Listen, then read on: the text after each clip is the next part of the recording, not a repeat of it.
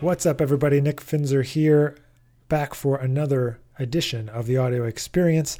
And today I'm excited to share something from the Gen Conference, Gen 2020. Back in January, we all met up at the Hyatt in New Orleans, Louisiana, which was a lot of fun. And I got to actually present as part of the jazz music business/industry part of the week. And my presentation was about leveraging a content model. It's a jazz musician. I title this presentation and kind of all of its different iterations, Create, Connect, Repeat. And that's because I think it kind of boils down the essence of this particular modality of focusing on, creating content for an audience across all different parts of your career and all different parts of a project, and really making a 360 view of any given project so that your viewers, listeners, fans, friends can all get, the inside scoop and can kind of spread the attention where you need it in order to facilitate your career. So this is Create, Connect, Repeat, live from the Gen Conference 2020. I hope you enjoy. All right. Hello. How's everybody feeling today? Great. Second session, Gen 2020. It's been 5 years since my last Gen. I went to San Diego, and I'm really glad to be back.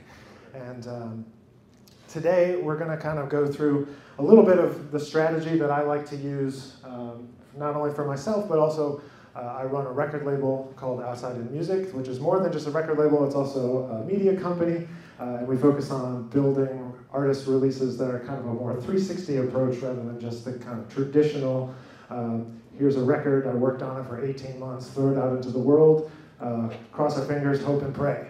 So we tried to move things forward a little bit with some other approaches. So I'm going to try to get through all of my notes here in 20 minutes, and we'll do our best, and hope to save some time for Q&A at the end or in the hallway afterwards. I see some of my students out there in the hallway. What's up, guys? So what is Create, Connect, Repeat? Well, Create, Connect, Repeat for me is kind of my mantra, I guess, of what I tell artists, what I tell students, which is basically make something, show people that you made it, and then do it again. It seems really, really simple, but oftentimes we get caught up and we don't do it. We think, I have to make the perfect first record. It has to have these famous people on it, and it has to have this much publicity and this much promotion. We kind of build these things up in our heads as young artists in particular, build them up to this monolithic thing, and then we never do it. And there are a lot of people, former students of mine that I've been encouraging to keep doing it, and now we can go back and hear that evolution through time. So if you are an artist, I think it's important to start documenting as soon as you can what you're working on, so that people can go back later and check out what you've been up to. So, who is this relevant for? Basically, it's anyone that wants to build an audience, wants to connect with people. You could be trying to get more gigs, get more performances, teach clinics, master classes, trying to build your portfolio. Maybe you're trying to get tenure at a university. All of these kinds of things happen to fall under, for me at least, kind of the overall structure of this idea of create, connect, and repeat. So in 2020, and I've been saying this for the last 5 years, everyone knows that content is king. Whatever platforms you're on, Instagram, Facebook, whatever, we have to make stuff that exists in the place where people are putting their attention. So we have to decide. Sometimes as artists, we think, our music is so important, and of course it is to us, but to everyone else, it's just another thing out there. We have to know that not everyone connects with our stuff as instantaneously as we might hope, and we have to keep putting stuff out, and that our music is our content, and that's how people can connect with us. So for artists, it's kind of everything that we could do, different types of things.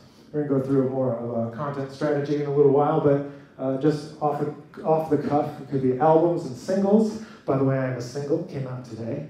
If you're interested, go to Spotify. It's just a small commercial. You can also make videos of that single. And there happens to be a video on YouTube of that exact single that just came out today.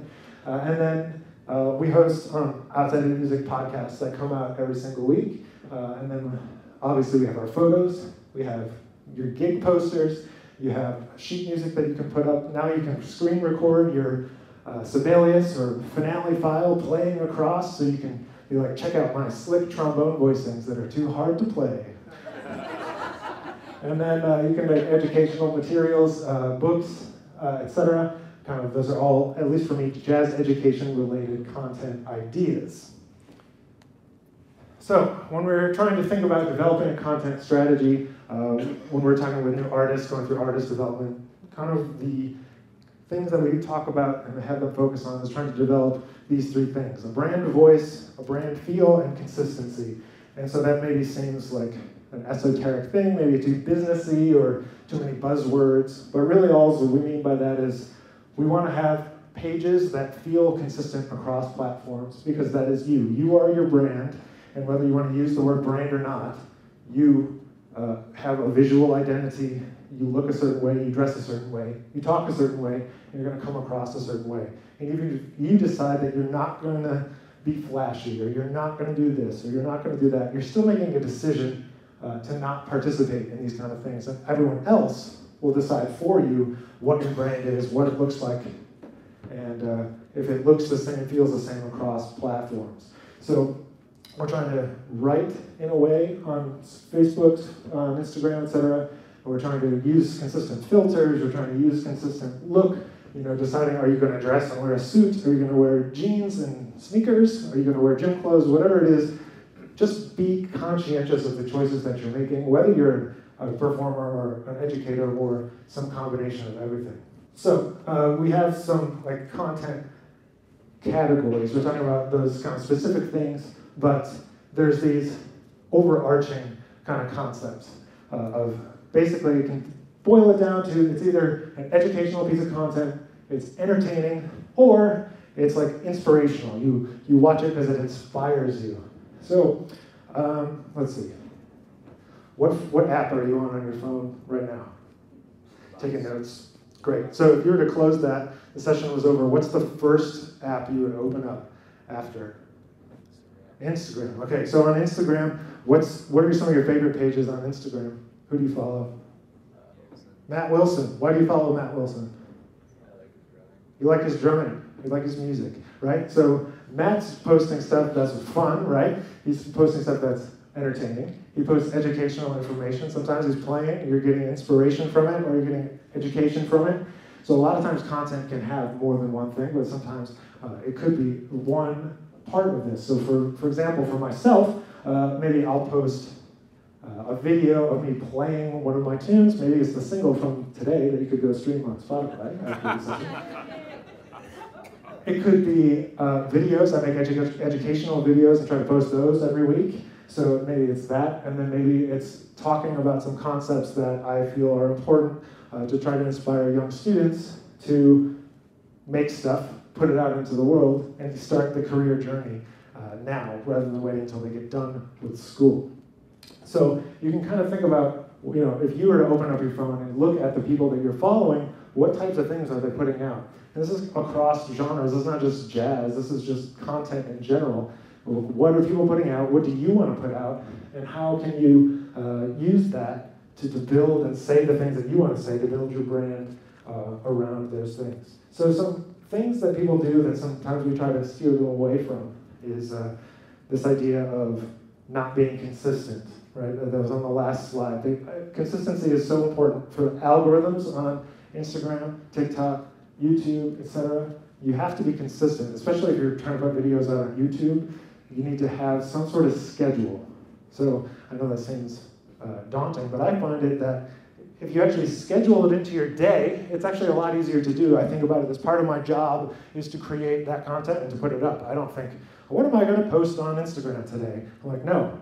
I know that today I put out a single, so I'm going to put out the album cover of the single. I'm going to put a video out. I'll probably say something. I might live stream a session that I'm talking at a jam. And then I'm going to try to tell everyone to go listen to it so that Spotify can start generating more interest in my track, so that when the album comes out in a month, that it reminds all the people that listen to that single today that, hey, Nick put out a new album. So trying to get that consistency, put stuff out again and again so people grow your audience one person at a time. So you just get bigger and bigger and bigger circles. So some other things is people don't have a consistent look or feel to their page. Sometimes it's just random. Sometimes it's like 3 cat videos and then a trombone video and then something about surfing, and it's like, okay, like that's nice, but if you're trying to build a brand, you're trying to use it for a business purpose or an educational purpose or something related to career, maybe start to think about putting some of that personal stuff into a place that's not in the same place as your professional stuff. So maybe it goes on Instagram, for example, into the stories. I post things on the stories about my day or about my dog, but on the actual feed, I keep it to things that are related to my career, related to these types of content.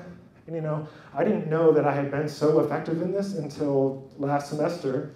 I played a recital, my faculty recital at UNT, and the TFs came up to me after the concert. They're like, yeah, you know, we usually, for the teachers, we always, you know, get a gift after the recital, but we looked through all your social media, we couldn't find one thing that you liked. It was all trombone stuff.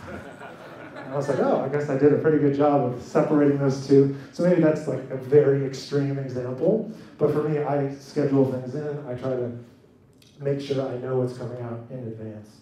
A couple other things is content frequency. Not enough posting. People post one time, and they'll wait a month when they have another gig, and they'll post about that gig. You know, maybe another month, and then they have a cool video coming out, so they'll post. And the thing is that you have to keep posting for your audience, or else they'll forget that you're there. And then every time they do see your content, they're gonna be like, this guy's just trying to sell me something again. He's trying to tell me about his gig again. And so for me, it's just about making the percentage of the posts that you put out that are asking people to take an action is very small relative to all the other stuff you're putting out. So if it's educational or performance oriented, and then when your book comes out after 6 months, you have that little bit of authority to ask and just say, hey, I know you guys have been here checking out all this other stuff, hopefully you've gotten value from it, and now maybe you could go check out this book. But you want to ask less times than just, hey, come to my gig, hey, come to my gig, hey, come to my gig, hey, come to my gig, hey, come to my gig. If it was a real conversation, nobody would want to have that conversation. So we try to remind our artists to think about that when they are posting and come up with their posting strategies. So this is kind of an example of what I would say when someone says, okay, I want to put out my first album and I want to work with you, my company, outside of music, and so what should I do? And I say, okay, well, we're going to not just put out an album, we're going to do a whole content system here. So what we're going to do during the whole time is kind of document the journey. That's what we're going to do. We're going to tell everybody from day one what the project's about. We're going to talk about it. We're going to do videos about the concept development, writing the music, kind of the pre-production, like who's going to be on the record? Why did you pick that drummer? Why do you want Matt Wilson to be there and not somebody else? You know, which then that brainstorming time leads to the day of the session, right? So on a session, whenever I'm producing a session, I'm like, okay, we're going to do the audio, obviously, but you need to record video of the session. I'm sorry, it's 2020. If you don't video your session, you're not really participating in the industry that exists now. And I get it. People don't feel like they want to make a video. They don't feel like they got into music for making videos, but people are visual, and you want to show them what you're doing if you want to be an artist now. I think some people can be successful without it, but most of us who are starting from, you know, ground zero and trying to build up, I'd say participate where people are paying attention. And that means on their phones. So what do they have on their phones? Pictures and videos, right? You gotta compete with the cats, you know? Grumpy Cat is hard to beat. So on the day of the session, we're gonna record video. We're gonna record the musicians talking about the session, talking about being there, and even if you don't use it, it's important to get that stuff so you have it to document that journey. It can become a lot of different types of content later, either for Instagram as little clips, TikTok as little clips, or it could end up being long-form videos on YouTube. So we take that, we do the session, we documented our journey, and that leads to us getting booking materials together, to gigs. We make the live videos of the gigs. We make educational materials based on the tunes that we wrote. For example, maybe you write a tune that's all about the modes of melodic minor. And then you can create educational content. You're like, look, I wrote this tune. I thought melodic minor modes were really hard, but then I practiced this tune that I wrote to practice melodic minor modes. And now I'm a master of melodic minor modes. So you can take that and use it as an exercise, create those materials. Then not only do you have your album to sell, but maybe you have PDFs of the charts. You have educational materials, which become a book, which becomes master classes, which becomes videos of the master classes, which becomes maybe presenting at a conference, and then you have more stuff, right? So this is just this idea of constantly thinking about this circle of content generation and sharing, and that's why I say that create, connect, and repeat. You know, podcasts and interviews and radio, a lot of times people have a really difficult time talking about their music, talking about their project. They say, my album will speak for itself. I have to say that 90% of the albums that I hear do not speak for themselves, and even though the music could be really great, it's augmented even better by having a great story behind it. And it doesn't need to be a super complicated story. It just needs some kind of hook, some kind of idea behind it. When it's like, when someone comes and says, this is just a bunch of songs that I really like and I put it together. It's like, that's great, but what else? What else can we say? What narrative can we draw out of it? Sometimes we do that afterwards, right? You don't have to have the whole concept when you go into the studio. Sometimes afterwards is when we kind of piece all that stuff together and make that concept. So getting able to talk about your music so you can be coherent on a podcast, on an interview, and get used to just speaking about your music in addition to playing. So that's what we're talking about, documenting the journey, the audio, video, written stuff, images. So let's just stop for 1 second and say, you know, like we started talking about at the beginning, you know, a lot of times we put things on a pedestal, or sometimes, I mean, some of you are in here, I'm sure, are music educators, and you're like, well, what the heck does this have to do with me? I'm not going to do any of this stuff. I'm not trying to make an album. You know, so I think our job as educators is to inspire as many young people as we can, connect them with this music, and the places where we can do that are the places in someone's phone. And it's like, we don't have to like that that's where the attention is, but the attention really is in the apps that are on your phone. And so we need to find ways to connect with people in those platforms. So that means you can't speak for 20 minutes about the topic. You have to figure out how to speak about it for 1 minute and be engaging. And just because you don't feel like that's how it should be does not mean that that's not how it is. And you're going to get a soundbite, you're going to get a YouTube video, you're going to get an Instagram story, which is 15 seconds. How are you going to come up with something in 15 seconds that can capture somebody's attention? And the good thing is, on Instagram story, that disappears in 1 day. So even if it sucked, you can just try again the next day with something else, and nobody will remember 99% of the time. Sometimes a student will screenshot something and be like, what is this? And I'm like, oh, never mind about that. But, so just to say, even if you're an educator, you know, is it that you're trying to maybe document the students in your program to build up your program, to get more people involved? Maybe you're trying to share your teaching philosophy or things that you think, you know, constantly it's like, well, these people don't know anything about jazz. Well, why don't we tell people how to teach jazz? That's a kind of a thing that comes up a lot. We're like, oh, my degree program did not include jazz training. Well, there's a lot of us here that could very easily give us a few tips to people that have to teach jazz that didn't have that jazz background. So getting in a position where we're just sharing and we're just trying to help people to understand what we're doing and educate them. Because sometimes we, again, put this on a pedestal. Like everybody needs to go study the music at the highest level. It's like, well, no, sometimes people need to engage with it on a kind of more basic level. They just didn't have a chance to. So we try not to be in our ivory tower, or at least I try to come down from it so we can share the music, because that's what it's about, I think. So maybe you're not trying to make content about your music, but you want to provide the inspiration that will get other educators to come and participate in your festival, trying to get people to submit for adjudications and all that kind of thing. So for young musicians, you know, we launched at Outside Music a specific label, kind of imprint called Next Level, that is specifically designed to go through what we were just talking about.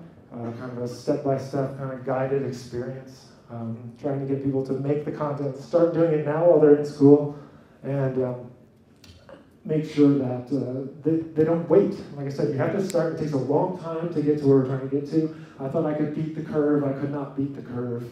And I'm a really impatient person. I'm always kind of go, go, go, go, go, go, go. And it just takes time for people to see your ideas multiple times and then finally engage with them.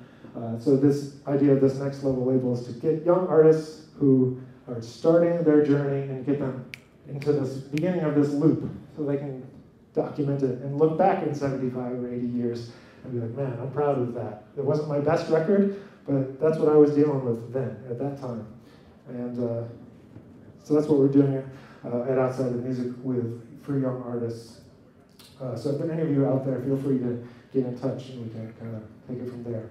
But we just have a few minutes left. So in closing, I just want to say that, first of all, I want all of you to feel my gratitude for coming to this session. I really do appreciate it. And I hope that this will inspire you to take some small amount of action. Maybe it's getting together with a friend and listening to recordings. Maybe it's creating a podcast where you can just talk about the things that you're practicing or the educational ideas that you feel need to be in the world more. I hope you'll start to build your audience. We'll start to branch out outside of jazz. We'll stop complaining that we're losing audience, and we'll start to work to build more audience. I think most people are open to the idea of listening to jazz. They just think that they don't understand it. So trying to approach people in a way where they can understand it, and stop putting all of your energy into one thing and just start to focus on the process. Start to focus on the long game, because it's not for albums. I say it's not about one album, it's about 10 albums. It's not your first album, it's the journey through those albums that's going to define your career. And so putting one thing on the pedestal is not the way to go, in my opinion. It's to focus on the process, to focus on getting better, just like when we're practicing every day. So I think everybody knows how that works, and just try to apply that to our careers. So if you want to stay in touch, you can find me and find the company on the internet. If you take a picture of that fancy little square there, it'll take you to the website. And in our last couple of minutes, we just have like 2 or 3. Does anybody have any questions? Yes. I use all of the things. I have this is my company. That's the Instagram handle for my company. That's the website. I have my own website. I put everything out on Spotify, iTunes, Apple Music, etc., etc. Website, Instagram, TikTok, YouTube, Twitter. I mean, at this point, I have a team that helps me with all that stuff, but for a long time, it's been just post, post, post, post. Yes? Do you think albums are still meaningful, or is it going to be more about videos, singles, smaller, digestible things? Or what do you think about the future of the album, 9 songs? I have this conversation a lot, and I think about it a lot myself. I think as an artist, it's important to think in albums, because I think that's helps you chunk things together, it helps you come up with a concept, it helps you come up with an idea to, like, for this time in my life, I'm thinking about this musical idea. So I think in the creation side, I think about albums, but then while I'm thinking about the album, I also think about how people are going to consume it at the end. So, for example, the album that's coming out is kind of a through-composed piece, but it's made up of 14 tracks that are 5 minutes or less, so that it can be digested either on the radio or Spotify in smaller chunks, because I know that that's how it's going to be consumed. It's not going to be listened to all the way through by one person. So I encouraged artists to do singles and albums, and because the usual 18-month turnaround time is too slow. You need to get in front of people every couple of months. So I try to encourage that. Whatever's going to help you go the fastest, even if it's just a cover album of your favorite jazz standards that you release as singles. Yes? Is jazz on FM radio dead? No. I grew up in Rochester, New York, where there's a really amazing jazz FM radio station, Jazz 90.1, and they inspired me since I was a little kid, and I know that they're still there doing that all the time. So no, I don't believe so. Maybe it's some... How do you approach that then, if you're an artist? That vehicle. How do you The vehicle of radio? Yes. I think the vehicle of radio now is more of an industry tool. I encourage my artists to do radio promotion, because I think people in the industry look at the charts. I don't know how many people are listening to that radio, but I think appearing on those charts is important for the industry to see your name. And so I think doing it is important. Showing up in those places is important if you want to be a performing artist. And you basically just hire the best radio promoter that you can to get your stuff out there. But that's not like a big income generating item regardless. It's always been a promotional tool to gain audience and to get people to come to your gigs. So I think that's just as valuable as ever to be on the radio, to try to, if you're not there, then people don't know who you are. That's how I feel about it. That's why I say go on YouTube, go on Spotify, because if you're not there, people won't be able to discover you, in my opinion. Just my one man's opinion. I think we have to wrap up. Yep. We have to wrap up here, but I'll go out in the hall if anybody else has any other questions. I'd love to meet you. And I think Jay has some parting words. Thank you, Nick.